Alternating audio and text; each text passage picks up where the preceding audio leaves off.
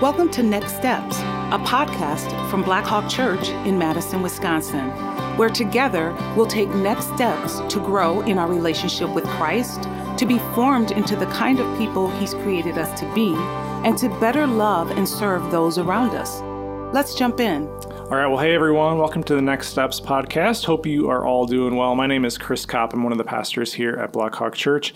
And with me as my co-host today is Christian Eggers. Christian, how are you doing today? I'm doing great. Awesome. Christian, you are on our spiritual formation team. You've kind of recently transitioned roles a little bit. Can you just tell us a little bit about what you do and what you're passionate about? Yeah, so my title is the Associate Director of Young Adult Ministry.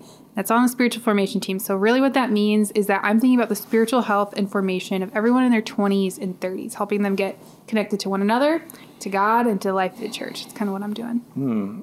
I'm in my 30s, so yeah, thanks for thinking about my spiritual health. Although Christian recently informed me in a meeting that I am no longer considered a young adult. The cutoff is what, like 34, 33, 35? 34-ish. It just kind of depends. It's a loose term. All right. We were not friends for a moment there when I came to that realization, but there you go. And also with us today is Pastor Collier McNair. Coley, how are you doing today? Oh, man, doing great. It's good to be here, both of you. Yeah, Coley, you have kind of a long job description title too. For those that might not know, can you tell us a little bit about what you do around Black Hawk kind of on a weekly basis? Hey, one of many pastors here, and our area of focus, if you will, is multicultural ministry and worship arts. And we have a role that we play in the Gospel Fusion venue, which is a multicultural venue here at Black Hawk Church. Encourage everybody to come check it out. And it's really just Black Hawk being really intentional about what heaven looks like, what it looks like to model Christ and lead the way in that area. So it's really exciting to be a part of that ministry, and of course, worship arts, music has always been a passion of ours, and it's neat to be able to incorporate music and different styles, particularly gospel music, modern day music, contemporary music, and using this sacred art as a way to bridge the gaps and learning to worship God together. So really exciting stuff. Yeah, I love that. I got to share an office with Coley for a little while, which was good times. Yeah, just grateful for you and your friendship. And Coley, you were a lead pastor previous to this, right, with Zion City Church? Yep. Worked for the city of Madison for many years too, right? Yes. Those were the days. About 12 years as a senior pastor, African American, of a predominantly African American church in this city, and also working simultaneously for the Department of Civil Rights during that time too as well. Okay. And those were some good days, and excited to be here now. Yeah, They sound like busy days. I don't think I realized that you were doing all of it at the same time. So very busy days for sure. Oh man, What a blessing to have you on staff now, though. Yeah. It's an honor. No doubt. All right. Well, today, I hope you guys are having a good day. We're going to jump in with a big topic. Recently around here, we've been talking about the topic of justice and how we see that woven into the story of Scripture as we're in this Live This Book series. So Chris talked about that a little bit recently in one of his messages, even just how even the word justice has been politicized and people come at it from all different perspectives, that kind of thing. But for you, Coley, you've been a pastor for lots of years now, involved in the city in all kinds of ways and all the work that you just described. When you think of the word justice, like what does it mean to you? What comes to mind? Well, it's good to be able to share a personal perspective. Obviously, as you just stated, there are political perspectives on justice. And of course, around here, biblical perspective is what we're after.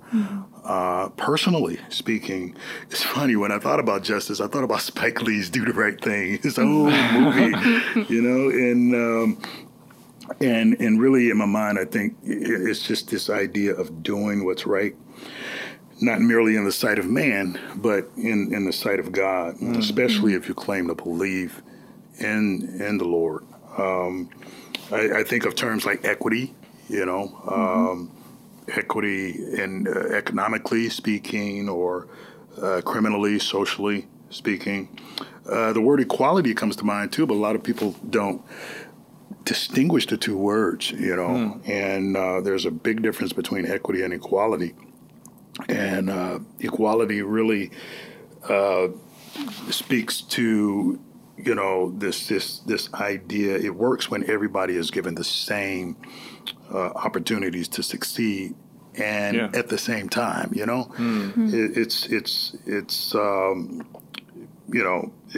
think of the example. You can't break my leg and expect me to do well on the track field, right? I'm not going to compete well with the other runners, and so it doesn't matter if they're fast, it doesn't matter if they're slow. I'm going to be at a disadvantage, and so equality for equality's sake is not the same as equity. There are obvious advantages that come with being able to get a head start, or to have something that would affect my ability to compete. And so, I guess along those same lines, just sticking with this simple example, if you want me to run on one leg, then you got to give me a head start. You don't make me start at the beginning. And so that's one way that and personally, in some of the circles that I've been in, you try to distinguish this idea of equity and equality. And a lot of times we come to the table thinking about justice in terms of equality, and not taking into account some of the other measures that really prevent a true picture of equality. And so I'll just close with this thought that justice really is doing the best of our ability to correct a harm that's been done. And so regardless of the individuals involved, and I know a lot of times we speak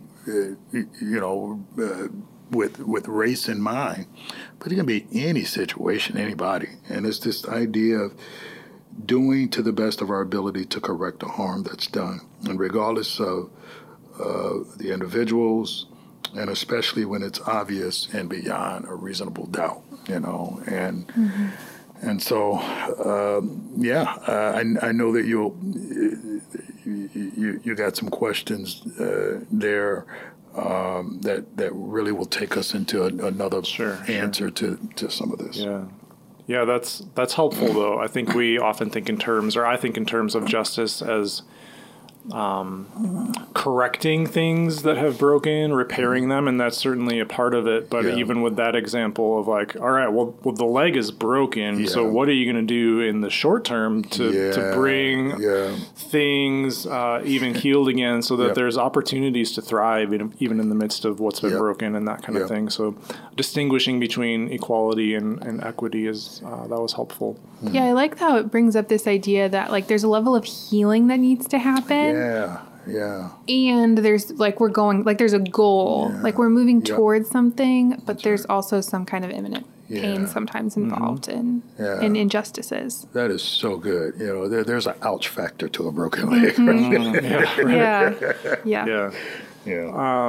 Well, if we dig in a little bit more, so even as Chris talked about recently, again, I said this a moment ago, that the word justice has been politicized, used to polarize us, and which is unfortunate. It's a word that shows up in the Bible many, many times. It's something that God cares about, which is why we talk about it in Sunday messages, why we're having this conversation, because it's core to the kind of people that God wants us to be.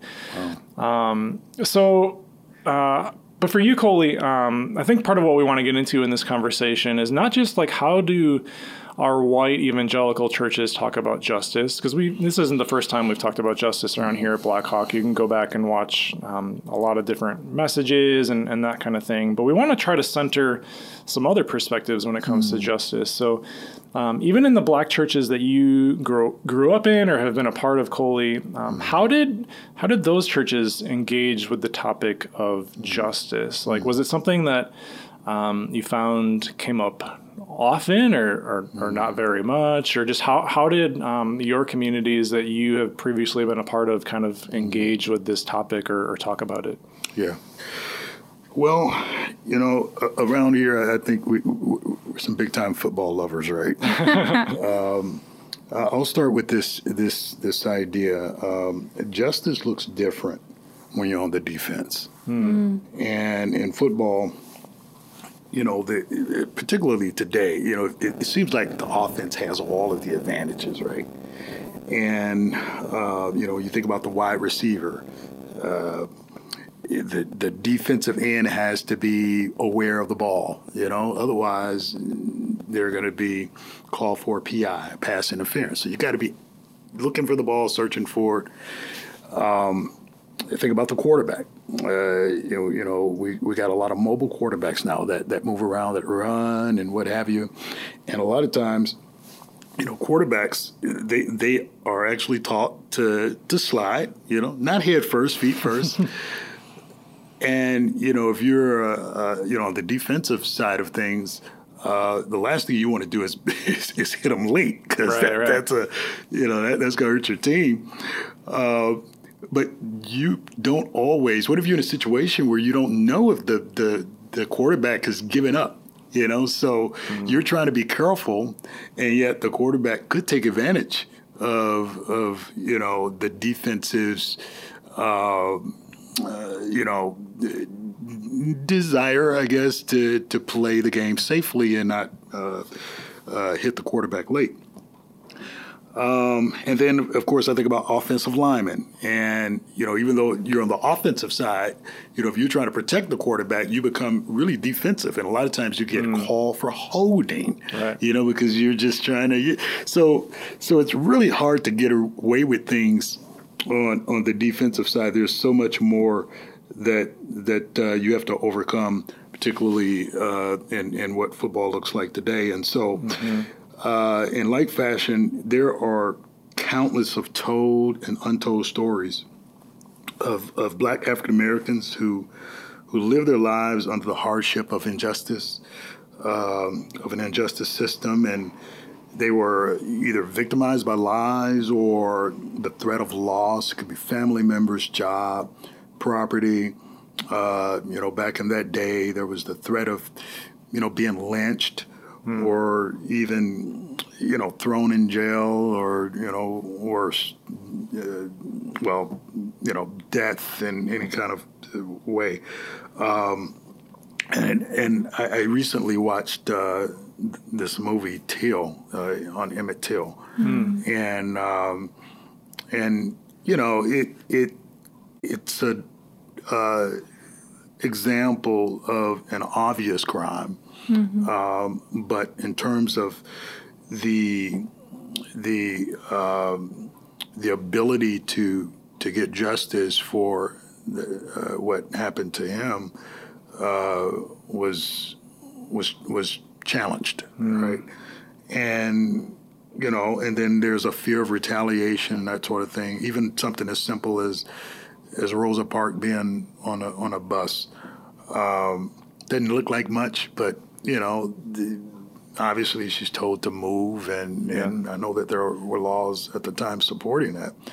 But when something's obvious, when you can see that something like this doesn't look right or smell right. So when you're the one being oppressed, or you're in a disadvantaged, and or the people you relate to are the ones who are being wrongly accused or in a disadvantaged position, or you're convicted of something or worse, and there are no apparent consequences for it. Things are going to look different in your conversations. They're going look different in your conversations at home, at church, in the community. And so really to answer your question, justice became justice for African American churches, predominantly African American churches, for a long time, and even today, is really a lived experience. It became a mantra, a rallying cry, because you're in it. You know someone's in it. Or even for those who wanted to ignore what was happening in someplace else, at some point you realize, it's probably not in my best interest to ignore injustices that are happening on somebody else's doorstep. One of these days they may come to my doorstep. Yeah. And so for black churches, we have had a lot of experience with injustice and a lot of time to entertain what true justice looks like. So really that's maybe the difference is you're living it, you're going through it, you're seeing it. And so it's on your mind a little bit more. And it's something that you have to be engaged in just for the sake of your own livelihood and those around you. Yeah, that's helpful. It's not like something you can choose to see if you want to and engage with if you want to or not. But like you said, this is a lived experience where you're not just going to show up to church and ignore the things that you're facing, whether it's the Rosa Parks stuff in the civil rights era, or we don't have to talk about things like they only happened 60 years ago. That continues to be a reality for communities, right? And so, of course, that makes a lot of sense as you describe that would be a part of what it looks like to engage as a faith community and to talk about those things and to work through that together. Yeah, going back to your earlier point, it's kind of like if you're the one with a broken leg, you know that it's broken. Other people, may not see that or it might not be obvious on the outside. Yes, sometimes it is, but your leg's broken when it's broken. You feel it, you're unless you're getting that help like you shared earlier, which I love. You said it, that there's healing involved. These other things, who's taking care of that leg? If you're out there by yourself, you don't have anybody that cares, or that's mindful of that. Or maybe you have people that care, but they don't know what they're doing. They don't know how to wrap a broken leg or what it takes to heal it. And it can be a tough spot. Mm-hmm. How about practically? So if someone walks into a predominantly black church space that's never been in one before, are there just things about the service or even the music that someone might experience that has maybe been born out of 400 years of of this type of being in community together? I'm curious some of the distinguishing things that have resulted from this being a lived experience. Oh yeah, that is a huge observation, and that's something that is passed down, and so you may wonder why that experience is a little bit more dramatic, and I don't mean to use that term, disparagingly. But the energy or the passion or just this need to release what it is that you're going through. Again, I mean, when you're in pain, sometimes it's hard to keep it to yourself. You gotta let it out, and so there's that very pragmatic line of thinking when it comes to it. But then culturally, it becomes a culture. It gets passed down, and some of it is, I like to think a lot of it is still rich and real and timely because, life still brings trouble and challenges and different things. We'll all go through things differently and right. Mm-hmm. And so it's still good to know that there's a place I can go and worship God, and I got community and people that, I can have a moment where I'm able to lay my burdens down, if you will. But again, the cultural aspect of things gets passed down, and so that has continued to live in African American church experience. And of course, I believe Holy Spirit's alive and real and all of that, and so you get that too as well. So that's the best. When I think about that, or when we're talking about kind of that Black church experience, that's one of the more favorable ways to look at it and explain it, and it's real and it's really needed. Particularly when you're going through things, and prayer, spiritual practice, right? Worshiping the Lord, all these things, and so the Black church has been gifted with that as something that is normalized in a Black church, and hopefully you haven't lost the essence of what that is. Again, I think I'm seeing two things here. I'm just kind of speaking out both sides of my mouth here. There's the cultural component, which you can kind of lose some of the richness of that and the purity of it. Yeah. But it does not negate the fact that being able to be in a space where it feels safe, it's sacred, and you can worship. I think all of us as human beings can use that kind of space. And so that's where I think the Black church experience does have something to offer, in that sense. So it kind of sounds like correct me if I'm misunderstanding it, but the way you're talking, it sounds like it's like the topic of justice is steeped into everything that you do. Yes. Whereas for us, it's like, oh, we're talking about justice today, or we're doing a series on justice for the next 4 weeks or whatever the case may be. Yes. Yeah. It sounds like it's just like it's built into everything. Yes, it is, as we often say, it's a part of the DNA or the fabric, the thinking, the lived experience, shared experience, stories, testimonials. You don't have to name it. That's right. It's just a part of the expression, the cultural, even the art. It's fused in almost every aspect of that Black experience, because it had to be. That's how people survived. You needed an outlet. You needed hope. Yeah. You needed a way to project, to overcome the struggles and the traumas and different things like that. And so I love that experience. I love there's, as you can say, as I said earlier, we were gifted with. Now it's not something I probably would have signed up for, but there are benefits. There are some benefits to it, and I think spiritually. And again, just kind of moving it away from the Black church experience, I think for any of us, when you're going through something and when you're faced with the trial, a storm, and what have you, your ability to endure that, to trust God in that, to maybe even face some of the things, you come out on the other side. It may not be easy, There's stuff. We all got our stuff, right?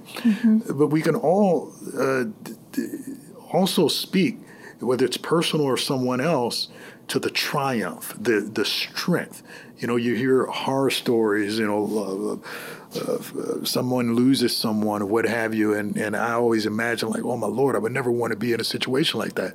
And yet you hear these stories and their testimonies, and how could they be so happy? And there's just a power that you can't explain, and so that's part of the testimony of the African American experience. Yeah, I was just going to say, I think that's one of the beautiful gifts that the Black church has given to us, has given to the world, is that in the midst of struggle and slavery and just all sorts of different things, there's still a joy that is tangible and present even today as you walk into those spaces and have experiences like that, or even gospel music. You're talking about art, right? It's born out of struggle, but you got to choose joy. There's nothing else to do, and so there's opportunities to dance and to have your whole body involved. And so there's all these gifts, not just music, but different expressions of our Christian faith that the Black church has given us, born out of years of struggle. But God has filled and infused his spirit yes, in those yes, places to bring just great beauty even out of the midst of great suffering. Absolutely. And quickly, just from a multicultural experience, we don't own that. Yeah. And that's why it's so beautiful what we're doing here, what we're endeavoring to do here. It's a biblical thing. But God knows that when he brings all of that together, when he brings this people together, you're bringing something that everybody benefits from. There are things that I'm getting, from you. There are things that we get from other people. There are things, hopefully, that I have to pour in, no matter how small or how big. But when you bring that all together, you get that, and nobody owns that. It belongs to all of us. It's the beauty and genius of God's plan, right? Yes. Amen. Absolutely. Man, Coley, thanks so much just for your authenticity and being willing to share from your own experience. I've learned some things that I didn't know about you before. So just grateful to be able to sit down with you. For either of you, Collier or Christian, any just final words? We got a minute or two just to encourage our congregation in related to this topic of justice. I just want to say conversations like this make me so thankful for the body of Christ, for the diversity of it, but also just that, when I think about trying to tackle injustice, even if I only think locally, even if I only think in my neighborhood, that can be overwhelming. But then when I think about, let's even take just Black Hawk Church, all of us pulling together in the same direction for the sake of our community, that seems more doable. Like, okay, we can make a difference. And so, I don't know. I guess that's my only thought and encouragement is like, thank God for the body of Christ. Yes, amen to that. I got a scripture. I'll share as a final thought. Scripture that my dad once shared with me, and for some reason it's always resonated with me. It's in Proverbs 14th chapter, verse 34. It says, "Righteousness exalts a nation, but sin condemns any people." And we often think and talk about more issues and responsibilities, and it's so easy to pick out the obvious ones from a traditional religious perspective. But we must remember that doing justice is also a moral responsibility, maybe even an obligation as well. And one thing that the church should not take lightly, if we want to live in a nation exalted by righteousness through the grace and love of God, we don't want to take justice lightly. Amen. Yeah, thanks, you guys. Well, we should end with that. We should end with the scripture, but I just can't help myself. You had the football analogy earlier, so as we record this, the Super Bowl teams have not been determined yet. Any predictions for who's going to be in the Super Bowl in a couple of weeks? It'd be good to see Andy Reid go against his old team, Yeah. The Chiefs and the Eagles sounds like a good clash. That's my prediction too. You got those mobile quarterbacks, so this might not age well. We could look like fools when this comes out. But I'm over here. I'm just excited about the Super Bowl snacks. I don't even care who's playing. The commercials, right? Give me the snacks. I'm excited for the Rihanna concert. That's why I'm here. See, that's the only time I get my family involved. There you go. Yeah. Awesome. Well, thanks, you guys. Thanks, Christian, for jumping in to help co-host, and of course, Collier.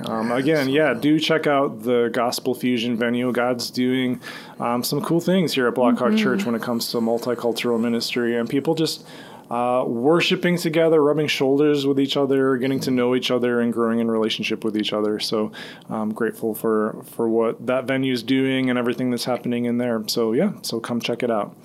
All right, that's it for this week. We will see you next week for another episode on the Next Steps podcast. Until then, have a great week.